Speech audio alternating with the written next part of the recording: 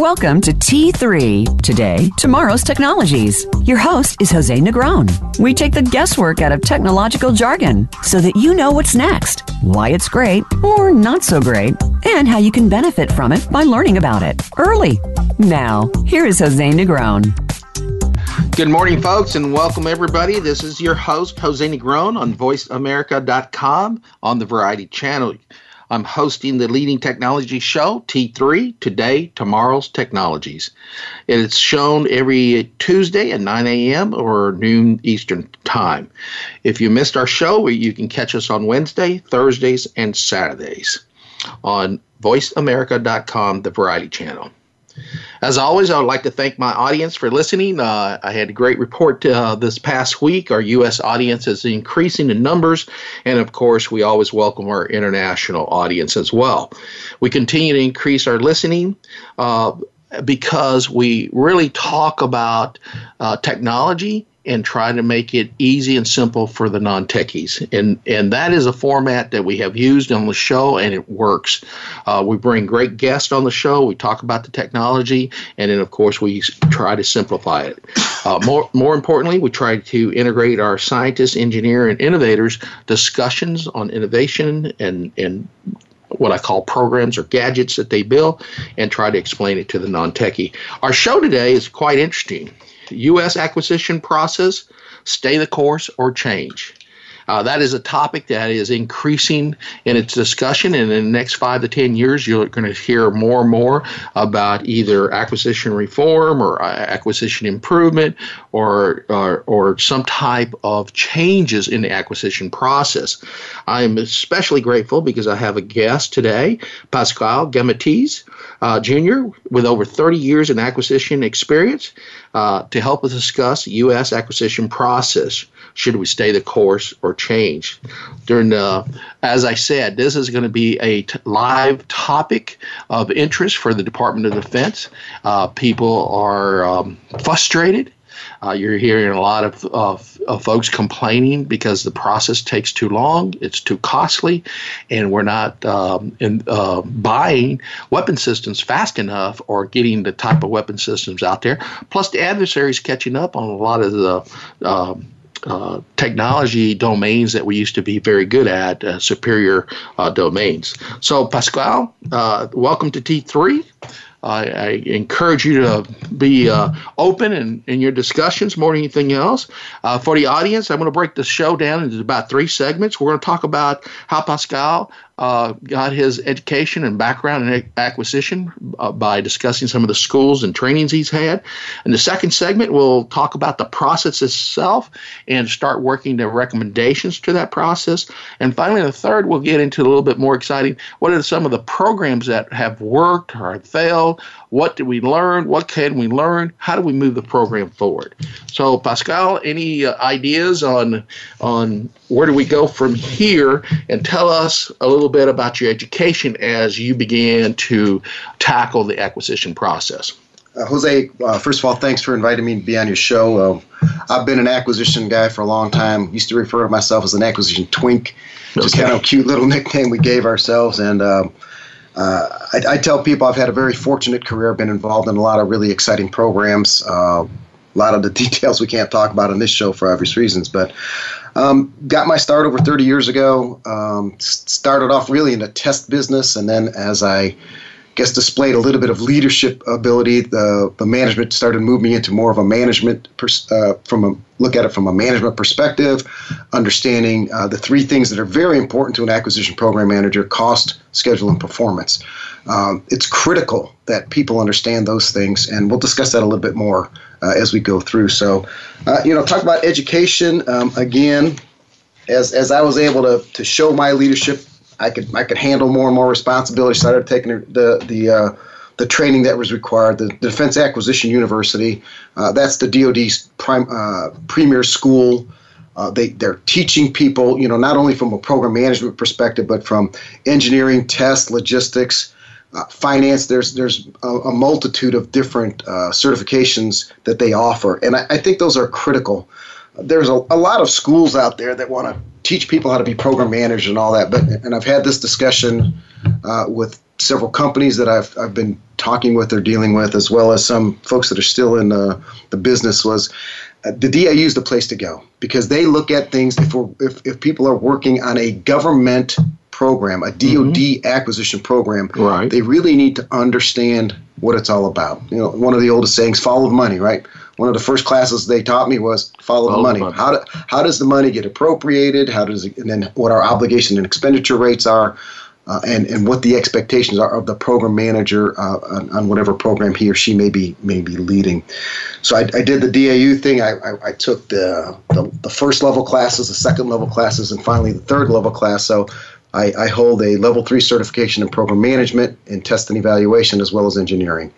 So I was able, because of the different jobs, and what I like about the DIU is you don't just get it because you take the class and pass a test. You have to have the chops, meaning you have to have done it. I was a hands-on test engineer, for instance, for over 10 years. So that's what led to me being able to get the level 3 certification. And again, what they focused on was, okay, how do we do it from a DoD perspective? Right. How do we write the test and evaluation master plan, for instance? Mm-hmm. And then again, from the program management side, how does the money come? How do you provide the leadership on from the folks that you're leading into producing something for our ultimate customer, the warfighter? So I did the 3 levels for PM. I did the 3 levels for test and evaluation. On the systems engineering piece, I kind of got grandfathered into that way back when they first started the whole Defense Acquisition Workforce Improvement Act, otherwise known as DWIA, because of the experiences that I brought to the table. So that got me started. But again, through the years, I was fortunate enough to go into several different types of classes. Right. And Pascal, I mean, when I hear you speak and tell the audience about your background, I mean, you've got a lot of certifications. You're a very rare individual as far as certifications goes, because they're hard to come by nowadays. And a young individual doesn't get the type of experience that you've had in, as you said, in testing, program management, budgeting. Those are hard. You're right, Jose. They are. It's again, I'll say it over and over. I've had a very fortunate career. Some very great doors were opened up to me. But again, it comes back down to as I moved along my career and showed my leadership, I could get stuff done. So, and let me park on the certification business. So, I've also been in a position where I've had to hire a lot of people. Right. And what I look for when I have an obligation to produce something for the warfighter, I look at their certifications, but I also look at what have they done. Have they been able to produce results? Or, and I think we've all seen this, and I know you have in your career, where people, they pursue a lot of certifications and that list as long as their arm, but they really haven't done anything. Right. So the way I approach, however I'm staffing an office, whatever I'm doing, I'm looking for that certification, and then what have they done? Why was their previous organization better off because they were there, when they were there, when they left and when they started? Right. Too often, I think we get enamored by job titles and stuff like that, and there's a reason why I'm talking about all this, because at the end of the day, we talk about act reform, and we'll talk about that some more. But we've really been doing. Many people may not realize we've been doing act reform and downsizing since I became a civil servant back in March of 1989. That's when it all started, and so in order to do that, again, we must look at the whole person. What does this person bring to the table? If this person's an engineer, what are his or her accomplishments? Along with, what kind of education did they get? So looking at all that is what's really important in building out a team to do some stuff. This show's about technology. I've been involved in some of the most amazingly technology advanced programs in the world. In order to do that, you have to have the best of breed, which includes not only the DIU training, but what can they do? What is their work ethic? Are they working hard to support the ultimate customer, the warfighter? That's what's driven me throughout my career. I had an epiphany many years ago. My job was to equip our U.S. warfighters with the best that I could possibly give them of myself, and therefore the weapons and sensors that I provided for them. Right. And that's going to be a challenge, because what makes it a challenge is digitalization, the new microchip. People get a chance to go just buy it off the shelves today. And that superior, or like air dominance or maritime dominance or ground dominance, those are almost a thing of the past. But what keeps us going is exactly what you just said. You're providing the warfighter the best equipment possible. And I firmly firmly believe, and as you say yourself, you believe that you provide the warfighter with the best equipment. So we're still at that edge, but people are catching up, and how we go about it, we need to keep going. Absolutely, and even now, I have a little more skin in the game than I did 10 years ago. My son is a staff sergeant in the United States Air Force, so he's a benefactor of some of the things that I'm doing. So, but even when he wasn't, they got the best of the best. So it's the whole leading edge technology. We have tried a lot of things, going through the process, the different approaches in trying to buy things, and buying something off the shelf and trying to tailor that for a specific need is very, very hard. Rare is the occasion when we've been able to do that, and only when we're looking at the most simplest of weapons or sensors. And if you look at JDAM, the Joint Direct Attack Munition, fairly simple weapon system that was easy to build and very, very affordable, and a very, very effective weapon. But the whole business of COTS and all that stuff, my experience and what I've learned over the years, so part of my education was, rare is the occasion when you can literally take something off the shelf, throw it into a very specific military system, and make it work. Usually we have to do some hardening techniques from either electromagnetic interference perspective, so that it doesn't get zapped by an environment, or there has to be some other things we have to do to make sure that people can't reverse engineer to come back into that chip to see how the family jewels are working for us. Absolutely.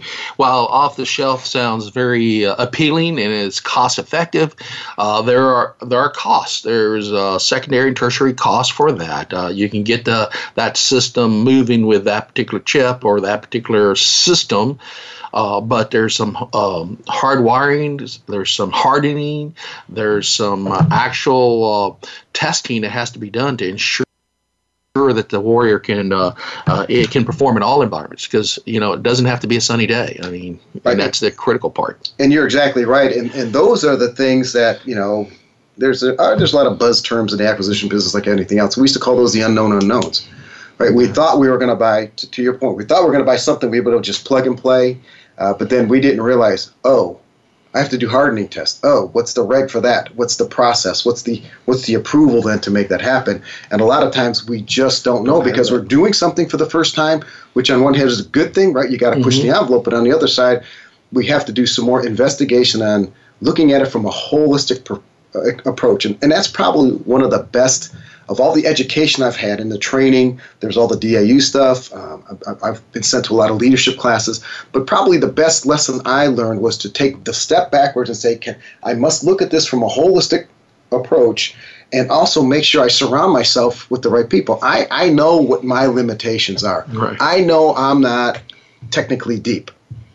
I have a skill at leading people and getting things done, but when it comes down to talking the inner workings of advanced radars and sensors and all that stuff, I'm not the guy for that. But what I learned a long time ago, surround myself with the right people, and then prompt them to ask the right questions of the vendor or vendors that are involved in what we're doing. So that's probably the single most important lesson I learned. And you can't get that at DAU. You can't get that from any book learning or any management or leadership class you take any place else. You get that from doing. Right. And observing. Doing and observing and being comfortable with your limits. You got to understand your limits. Exactly. I remember just a little quick story, but it adds to what you're thinking about, is everybody who's leading a program should know their weaknesses. And as you say, I surround myself with some strong folks to cover those weaknesses so that we have some overlap. I mean, not everybody, and especially in today's world, where you get one individual or one company, they can't do it all. You need 2 or 3 companies to do it, 2 or 3 individuals to do it. I'm a firm believer of that, but you got to surround yourself and not be, I guess, overwhelmed by their knowledge. You still got to lead. They can't lead. They have the knowledge, they have the smart knowledge, they have the training knowledge, but they don't. You're in the position to lead, and you have to make those judgments. So if you could go back and to look at your career, what's one thing you wish you would have done better? I guess. For me personally, I think I would have.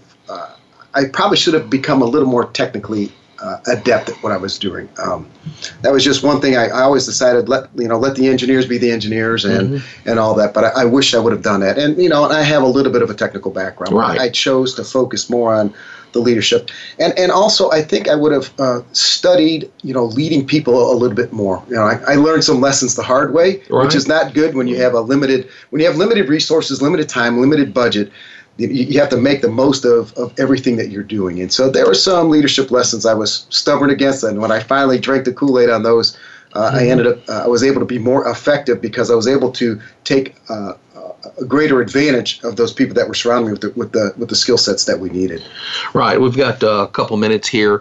One of the things, and I'll just reinforce what you said, I mean, it's critical as a leader to know when to bring in the folks and also when to really fire them or educate them. I always give an individual an opportunity to learn, but after 2 times, you got to make the hard calls. And I'm sure over time you've made the hard calls. Would you say that's probably the hardest thing you've done, or? Yes, because that usually it's subjective, right? Yes. And we've tried to make things more objective here recently, and it really doesn't work. You have to. When I was a level 3 supervisor, when I was training the young program managers, I said, you can't rely on this plethora of tools that were telling us, these dashboards and everything. I said, some of that is leading with your gut. You have to assess what's going on, take that step back and say, okay, what do we do next? And you're exactly right. There are times when you say, okay, we've engineered enough or we've logisticsed enough, and it's time to move forward to press on to the next aspect in a program. Yeah, because the program can continue to grow. Changes come just about every day, and a good idea is always there. So as a program manager, you got to make the decision, hey, it's good enough, and let's press on. As we begin to wrap up, we've got about a minute left. Is there something that you would tell a young man who's starting? What I would say to any young person come up in acquisition business, go into with eyes wide open and understand what your role is. And your role as the program manager is to serve your customer. And if you have that, Perfect. If you have a personal vision or mission statement for yourself, it's serving the customer. Well, folks, you're listening to T3 Today, Tomorrow's Technologies. Your host is Jose Negron, and we're talking about U.S. acquisition process, state of course of change. I'm here discussing the acquisition process with Pascal Gambatiz. He's got 30 years experience, and we'll be right back.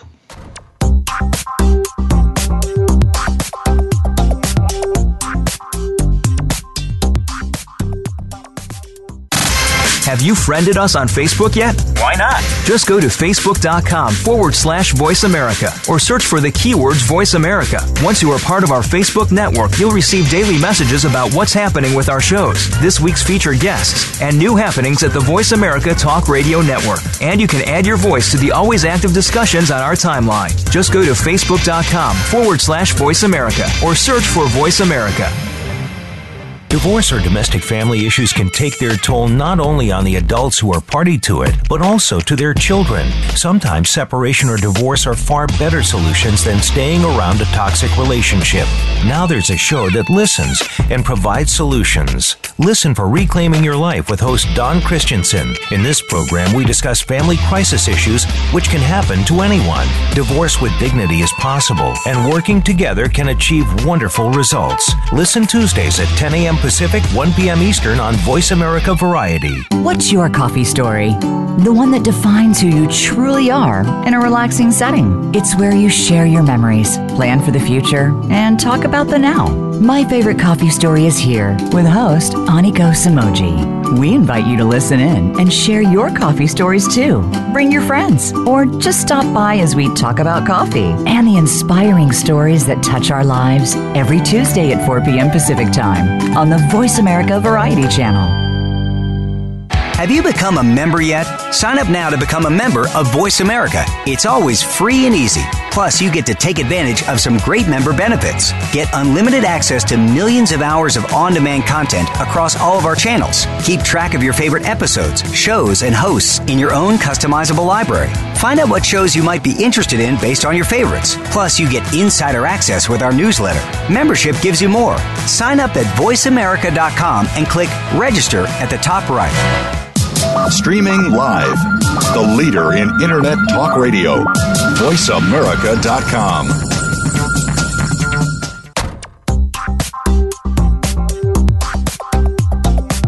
You are listening to Today, Tomorrow's Technologies. To reach the program today, please call in to 1-866-472-5788. That's 1-866-472-5788. Or send an email to Today, Tomorrow's Technologies @gmail.com. Now, back to our show. Welcome back, folks. Let's continue our T3 program. And I'm discussing the acquisition process with Pascal Gambatiz Jr., 30 years acquisition process. And in the first segment, we talked about education and training. We talked about the importance of understanding cost, scheduling, performance. We talked about, we mentioned DIU, but I think it's DAU, Defense Acquisition University. So let's make that correction. It's DAU, and we're talking about how important it was to get a good education, get some good training, and then, of course, the steps itself. And I asked Pascal, if you had to start all over, the leadership, the technology, the engineering, it takes a total whole man perspective on that. So now I'd like to switch a little bit. Let's talk about the reform process, or the what they call improvements in acquisition. You hear these horror stories. Everybody remembers the hammer story, the $1,000 hammer stories, and of course the Army's had some tough acquisition process in the last 5-10 years with the Future Combat System program. Air Force, with the F-35 just ballooning in costs. There's other systems out there, and the question is, why do those things happen? So I'm here with Pascal. We're going to talk a little bit about it. I want him to express his opinion on what would he do and how does he really manage a program to ensure it meets the customer's expectation, it runs on schedule, runs on cost, and it performs what it's supposed to do. So Pascal, let me just turn it over to you and let's talk a little bit about this. So been doing it for a while, and throughout the years, we've heard the phrase "act reform" initiatives and all the things that we need to do, and I believe some of those are very well intended. But for someone who's worked, I mostly worked in the program office that were producing missiles or weapons or sensors or aircraft or whatever. I wasn't up here in the Pentagon where people were making big decisions on what we have to do next to improve.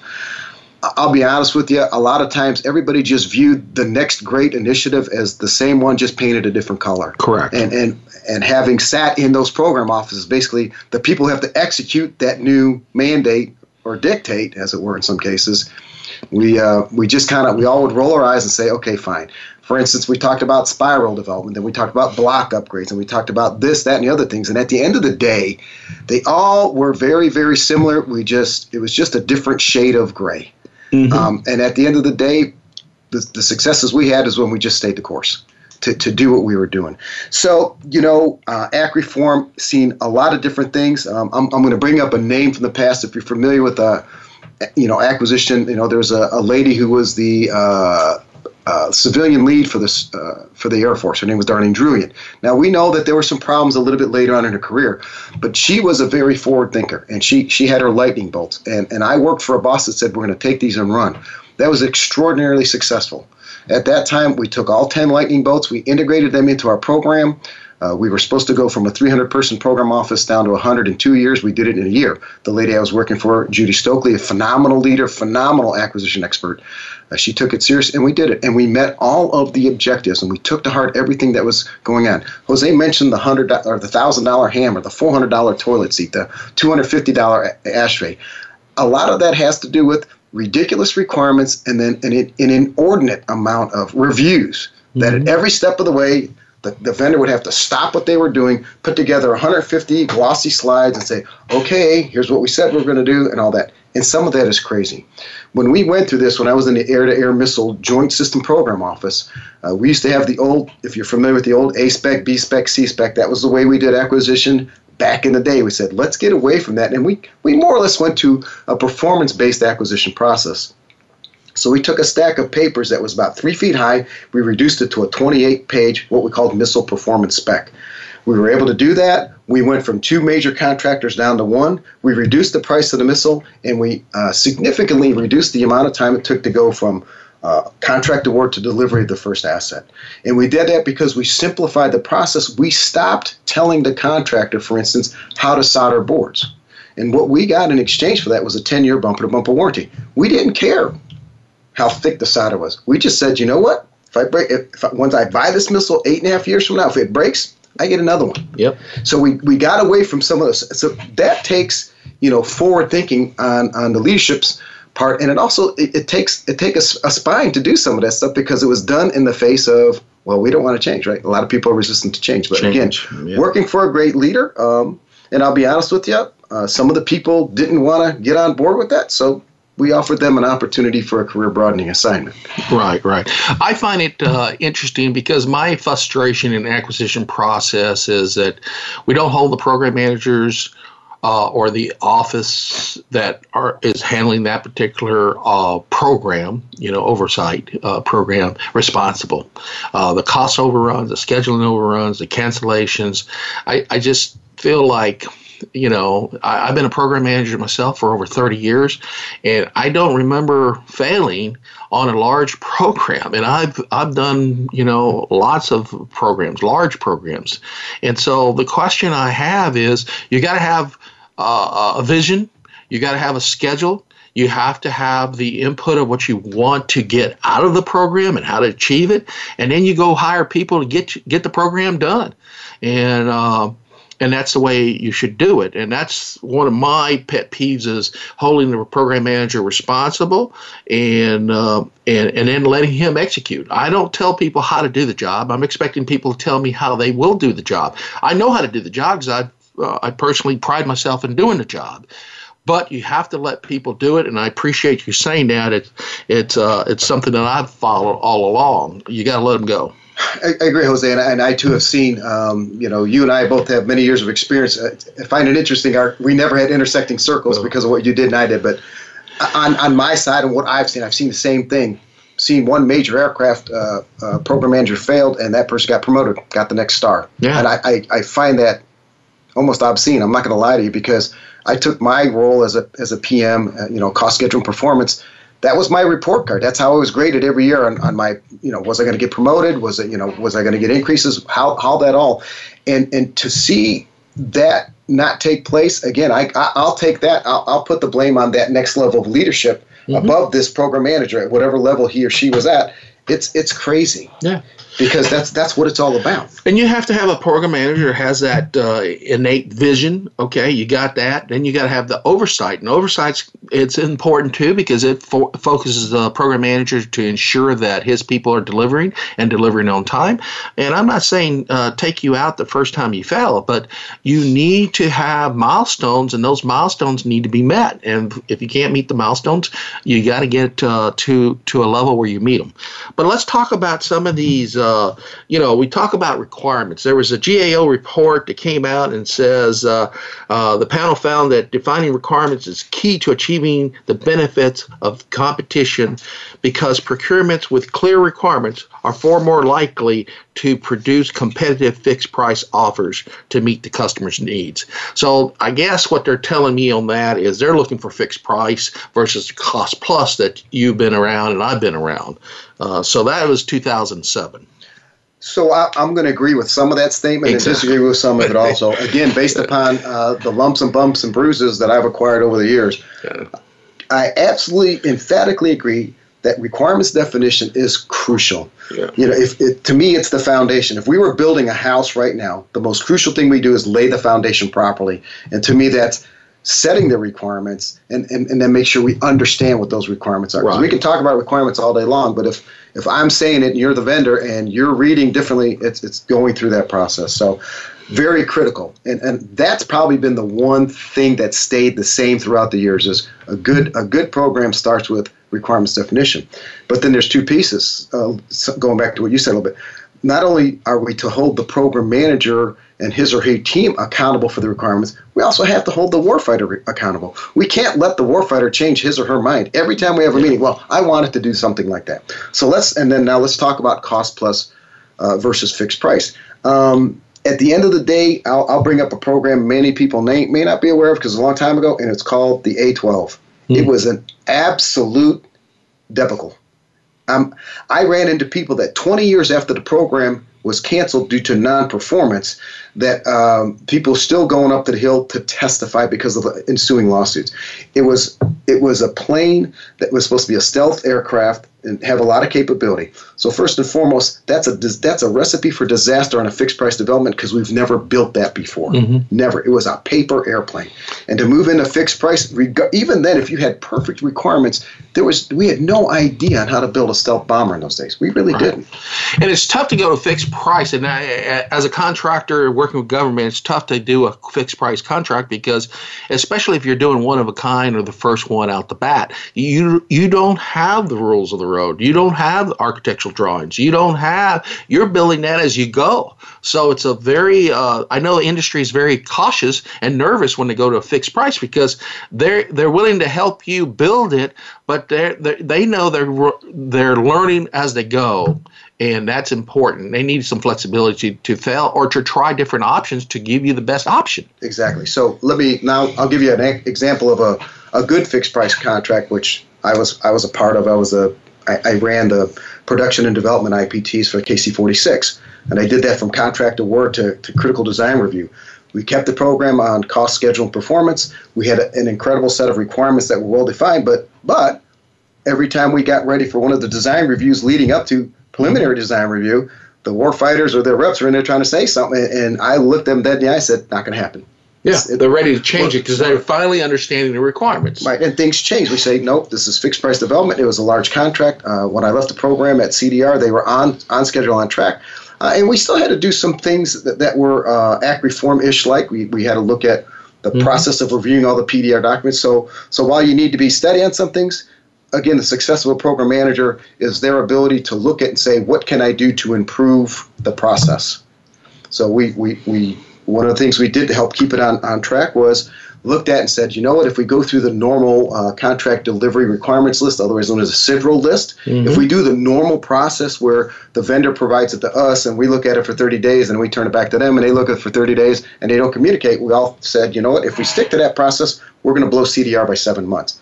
And I said, not on my watch, not going to do it. I had my bosses cover. I brought my team in. We put together an entire process. I briefed my leadership. I briefed the leadership of the vendor because it was fixed price. I briefed their legal people. Everybody bought into it, and we got the PDR on time.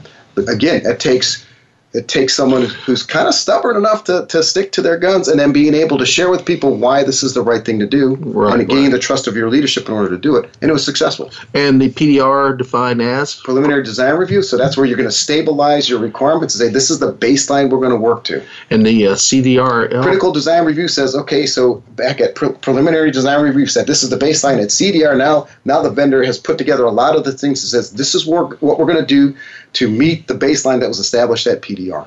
Correct. And again, very successful. In fact, it was lauded as a command best practice after we implemented. Other people saw it, said, because we reduced the time to review 20,000 pages of technical documents by 7 months. I was reading just a little article on the best practices, and they say 4 key elements that are very important as you begin a program is, of course, organizational alignment and leadership. We touched upon that. Policies and processes are critical. Human capital workforce, we talked about surrounding yourself with good people and good expertise. And then, of course, the knowledge and information management. We've got to be knowledgeable in the product, have a vision, understand the schedule, the cost, the production, and so forth and so on. So we talked a little bit about requirements. What are some of the debacles on costs or some of the successes on costs? So, again, revisiting A12 for just a minute, regardless of how well it was defined, I think it was an overall poor decision to do fixed price because we didn't know. Costs we can help to sustain the costs that we tell leadership that we're going to achieve by keeping a good close hold on requirements. But then also when we're going through that process, and one of my old bosses, she would always ask us, is this unobtainium or not? Meaning, that's a great idea.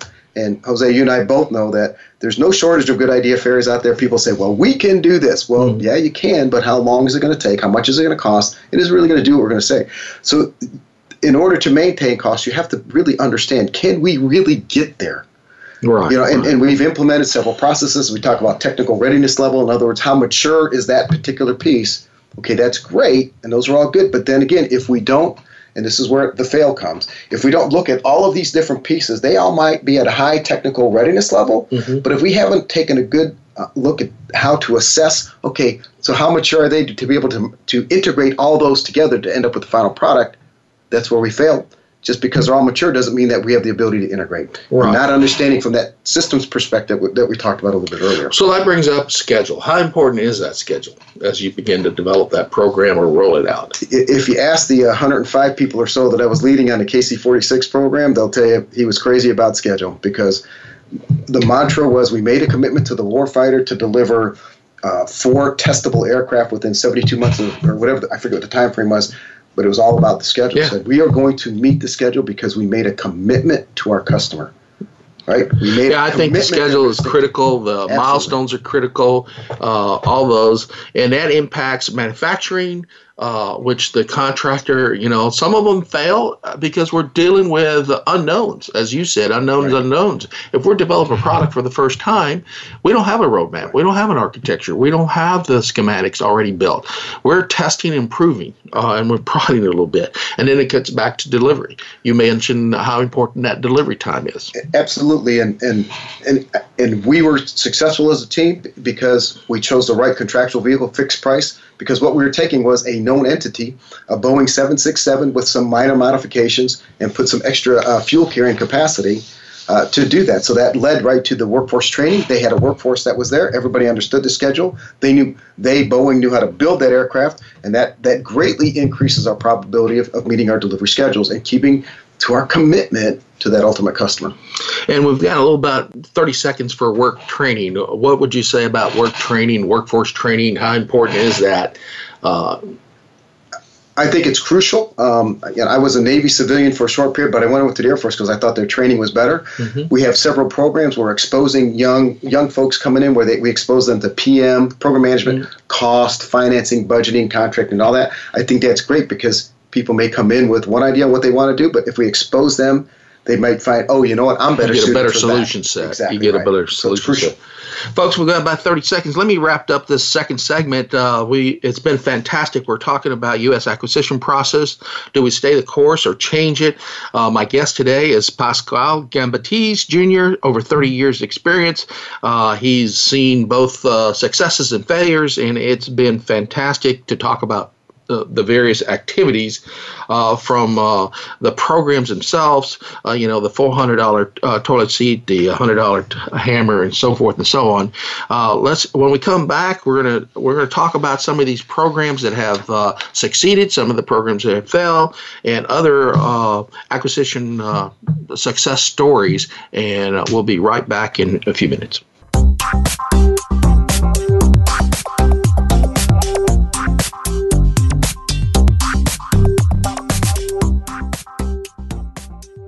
Think you've seen everything there is to see in online television? Let us surprise you. Visit voiceamerica.tv today for sports, health, business, and more on demand 24/7.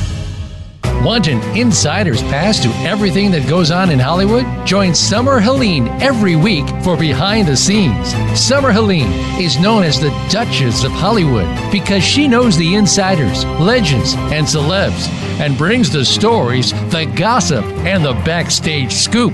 It's the real Hollywood, though, so this program is for adults only. Behind the Scenes can be heard live every Friday at 4 p.m. Pacific Time and 7 p.m. Eastern Time on the Voice America Variety Channel.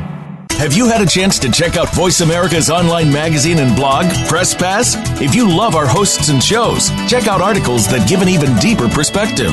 Plus topics about health and fitness, movie reviews, philosophy, business tips and tactics, spirituality, positive thought, current events, and even more about your favorite host. It's just a click away at vapresspass.com. That's vapresspass.com. VA Press Pass by Voice America. All access, all the time. Success doesn't come by chance. It's a decision to take a chance on you. Attending the university of choice is a goal, but not a guarantee. Dr. Cynthia Colon offers you the formula of going from good, better, to best, and increasing those chances of receiving that yes to your dream university. Get the one-to-one attention every student needs to succeed. Tune into Destination University, live every Wednesday at 3 p.m. Eastern Time and 12 noon Pacific Time on the Voice America Variety Channel. Stimulating talk. It gets those synapses in the brain firing really fast. All the time. The #1 Internet talk station where your opinion counts. VoiceAmerica.com. You are listening to Today, Tomorrow's Technologies. To reach the program today, please call in to 1-866-472-5788. That's 1-866-472-5788. Or send an email to Today, Tomorrow's Technologies @gmail.com. Now, back to our show. Welcome back, folks. This is the T3 Show, our third segment. This is your host, Jose Negron, on Voice America on the Variety Channel. T3, Today, Tomorrow's Technologies. We're discussing today, our topic is U.S. acquisition process, stay the course, or change. And I'm here with Pascal Gabatiz, Jr., 30 years of experience, and we just had a lively discussion on education and training. We talked a little bit about the process itself, some of the changes that have gone on over his 30-plus year career. And then I'd like to just focus what should stay in the acquisition process. There's certain things that are very done well, let's put it that way, and then certain things that should be changed or reformed. So, Pascal, what do you think about that?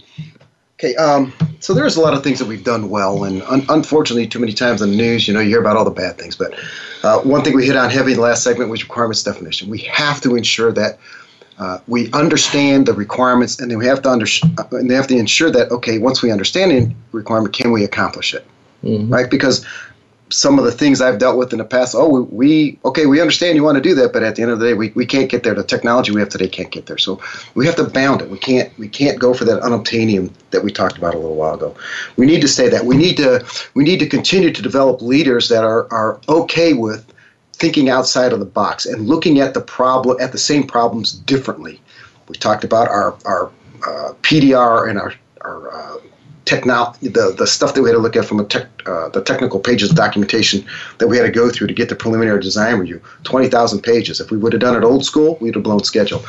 That's just an example, right? And right. I think the onus is on the program manager as the leader to think creatively and also encourage the team to think creative and say, let's not do it like we did yesterday just because we did it yesterday. And that's leadership 101, but too many people are still entrenched in that mentality. It's time to view this differently. So that's what the things that we need to get away from. We talked about oversight. I think the system has shown that more and more oversight is not beneficial. We've done that. Okay, if somebody messes up, more oversight must be the answer. No, but again, I think holding the people accountable. And we've not been doing that lately from an overall perspective. So let's back off a little bit on the oversight, but let's hold the people more accountable, because that in and of itself provides some of the oversight that we're looking for, and making sure that we're moving forward. Yeah, adding another layer of bureaucracy does not speed up the progress. It just slows it down. And two Right. things you brought up is, the PM, his program schedule, his workforce, and surrounding himself, and then, of course, the oversight. And I totally agree. I think my biggest pet peeve is the program manager not holding his feet to the fire and making him accountable. And then, of course, the oversight is just it's tremendous. It's tremendous. Mm-hmm. And one thing we haven't talked about, though, is money, the budget. I think sometimes the budget plays into that process as well. Do you have any comments on the budget and limitation on cost, or the color of money? We call it the color of money. So great point, because at the end of the day, if we don't have the budget in place, we can't do it, regardless of how well we understand the requirements and how well we think we can accomplish the ultimate objective. Understanding the money and how the money flows is crucial. You just have to understand it comes from the Congress and how it makes its way down into the program office that's responsible for executing the program. Understanding the colors of money, that's one of the places where a program manager can get into trouble in a heartbeat. There's three things that will ruin a program manager's career: misappropriation of money, using the wrong color of the money for the wrong thing. The other thing is called the Anti-Deficiency Act, meaning I cannot go on contract. I can't put you on contract for $1 million if I only have $800,000 in my budget, even if I think I'm going to get to $200,000 the following year. Can't do it. And the other thing is called the Bona Fide Need Act, and that's where basically you have to you can only order enough of what you are procuring that can be delivered within 12 months of the first article arriving. So it's not going to happen 12 months after you award the contract. It's 12 months after that first article is delivered. And all that has to do with surrounding money and managing it properly. I've been fortunate. I've had 3 multi-billion-dollar portfolios, and I can honestly tell you I never once got even close to being in trouble with the way I was handling the funding, because I surrounded myself with really good financial managers. But I would push the envelope. So, absolutely. And we have to do that. If we want to make progress, we have to do things differently. Mm-hmm. Within the confines that we're allowed to work in. And I think that's an important fact, and I like to foot stomp that. You got to keep, while there are rules and requirements and regulations and laws, you still got to push the envelope, because otherwise things will not happen. And sometimes you have to have good judgment to do that. And of course, you bear the consequences too. Exactly. And so I always believe that's part of the program manager's job. Pascal, we talked about a lot of stay the course, and we talked about a few changes. Are there any other specific changes that you want to talk about that we need to do in the acquisition process to make it better? Yes, Jose. I think one of the things we have to look at, the sources that we draw our information on where we think the threat is going today and tomorrow. Because that can drive you can bankrupt programs in a hurry if we overestimate what we think the threat is going to look like. And it's hard to do. Granted, it's hard to do, saying where the bad guy's going to be with their technologies 3 to 5 to 10 years from now. But I think we need to put a little stronger tie on that to make sure that what we're shooting at is realistic and not something that we think may or may not happen. Right. And the bottom line is the acquisition process, I mean, if we look at it, is about taking those requirements, building that strong foundation, having that strong schedule, understanding what you're building to accomplish those requirements, and then, of course, producing. Mm-hmm. And you have lots of people in a large billion-dollar program managing. You got various contractors. You probably had over 100 contractors there, over 50 to 100 government oversights and stuff like that. So working that issue is critical. Exactly. And one other thing I would say to the program managers is when you're having a failure, don't try to tap dance around it. One quick story, one of my programs, we had a new variant of the missile. I was at a point where I was supposed to be delivering 15 to 20 missiles a month, and I was only delivering 2. And I had to brief the top acquisition executive for the Navy and my 3-star admiral sponsor. And I opened right up and I said, look, we blew it. We overestimated on how quickly we could produce this missile. And I told him what I had done. I worked with my counterpart on how to get well on the program, and committed that's what we're doing. And both of them at the end of the briefing thanked me for being honest. And I share that as a teaching moment for my young PMs that I've been able to teach them over the years. If you make a mistake, own it. And then determine, and then let leadership know, okay, I've got this. If I need help, I'll ask you. If not, this is what I'm going to do to rectify. And I got to tell you, when the top acquisition executive in the Navy walked up to me and said, "Thank you for your honesty and being squared with us," that meant the world to me. That is perfect, because I really do believe. Look, you're not going to do everything well, and we do have failures throughout our career, but we keep owning it. But more importantly, learn from it.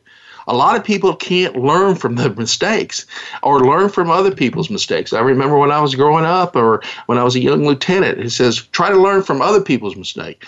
Being hard-headed, of course, I had to learn from my own, and that happens. But I made it a point to learn.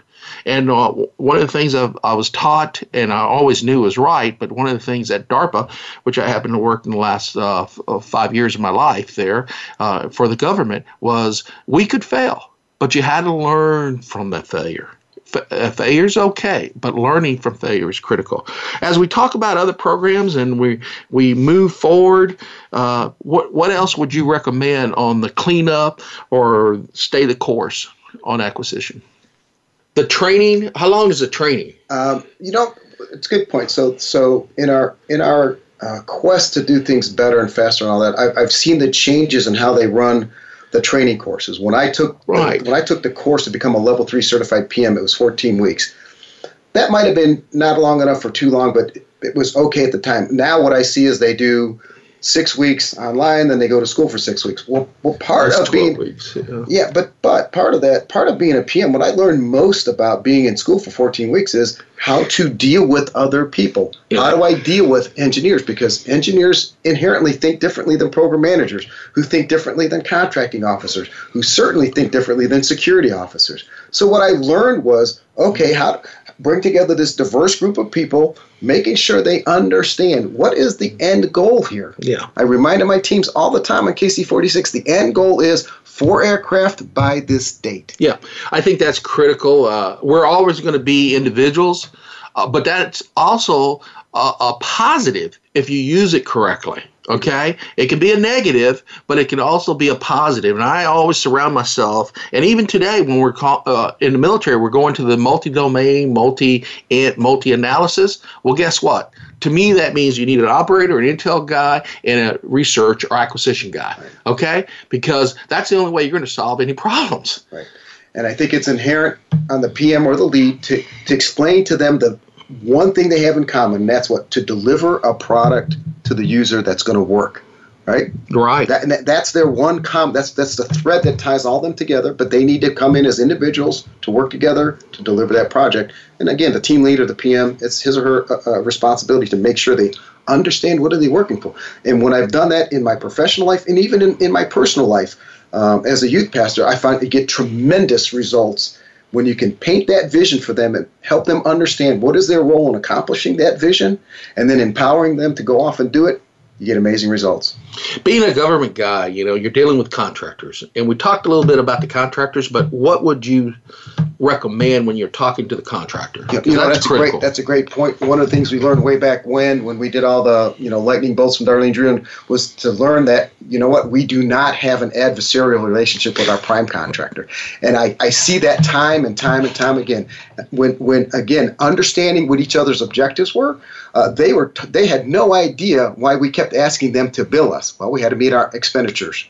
And they were clueless. We had no ideas on when was the best time of the year to award a contract that would look better for their shareholders.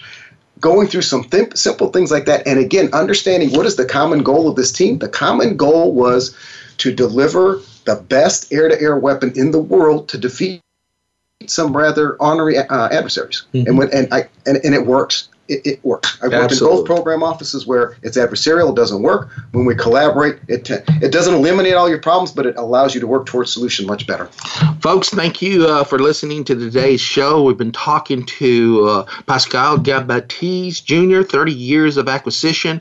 We've talked about education and training. We talked about the reform process, and we've talked about should we change it or not change it.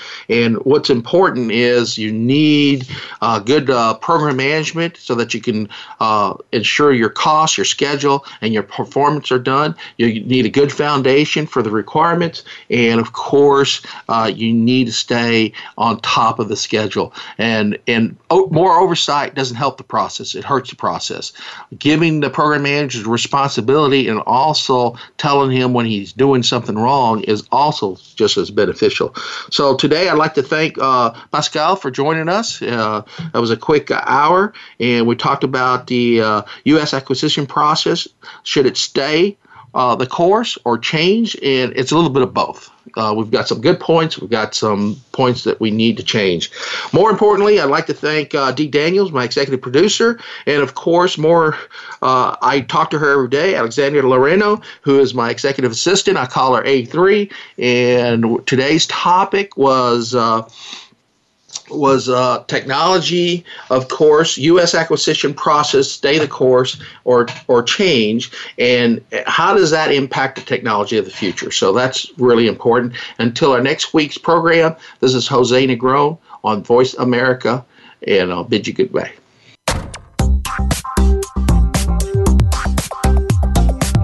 Thank you for listening to Today, Tomorrow's Technologies. We hope you'll join your host, Jose Negron, for another exciting program next Tuesday at 9 a.m. Pacific Time, noon Eastern Time, on the Voice America Variety Channel. Enjoy the rest of your week.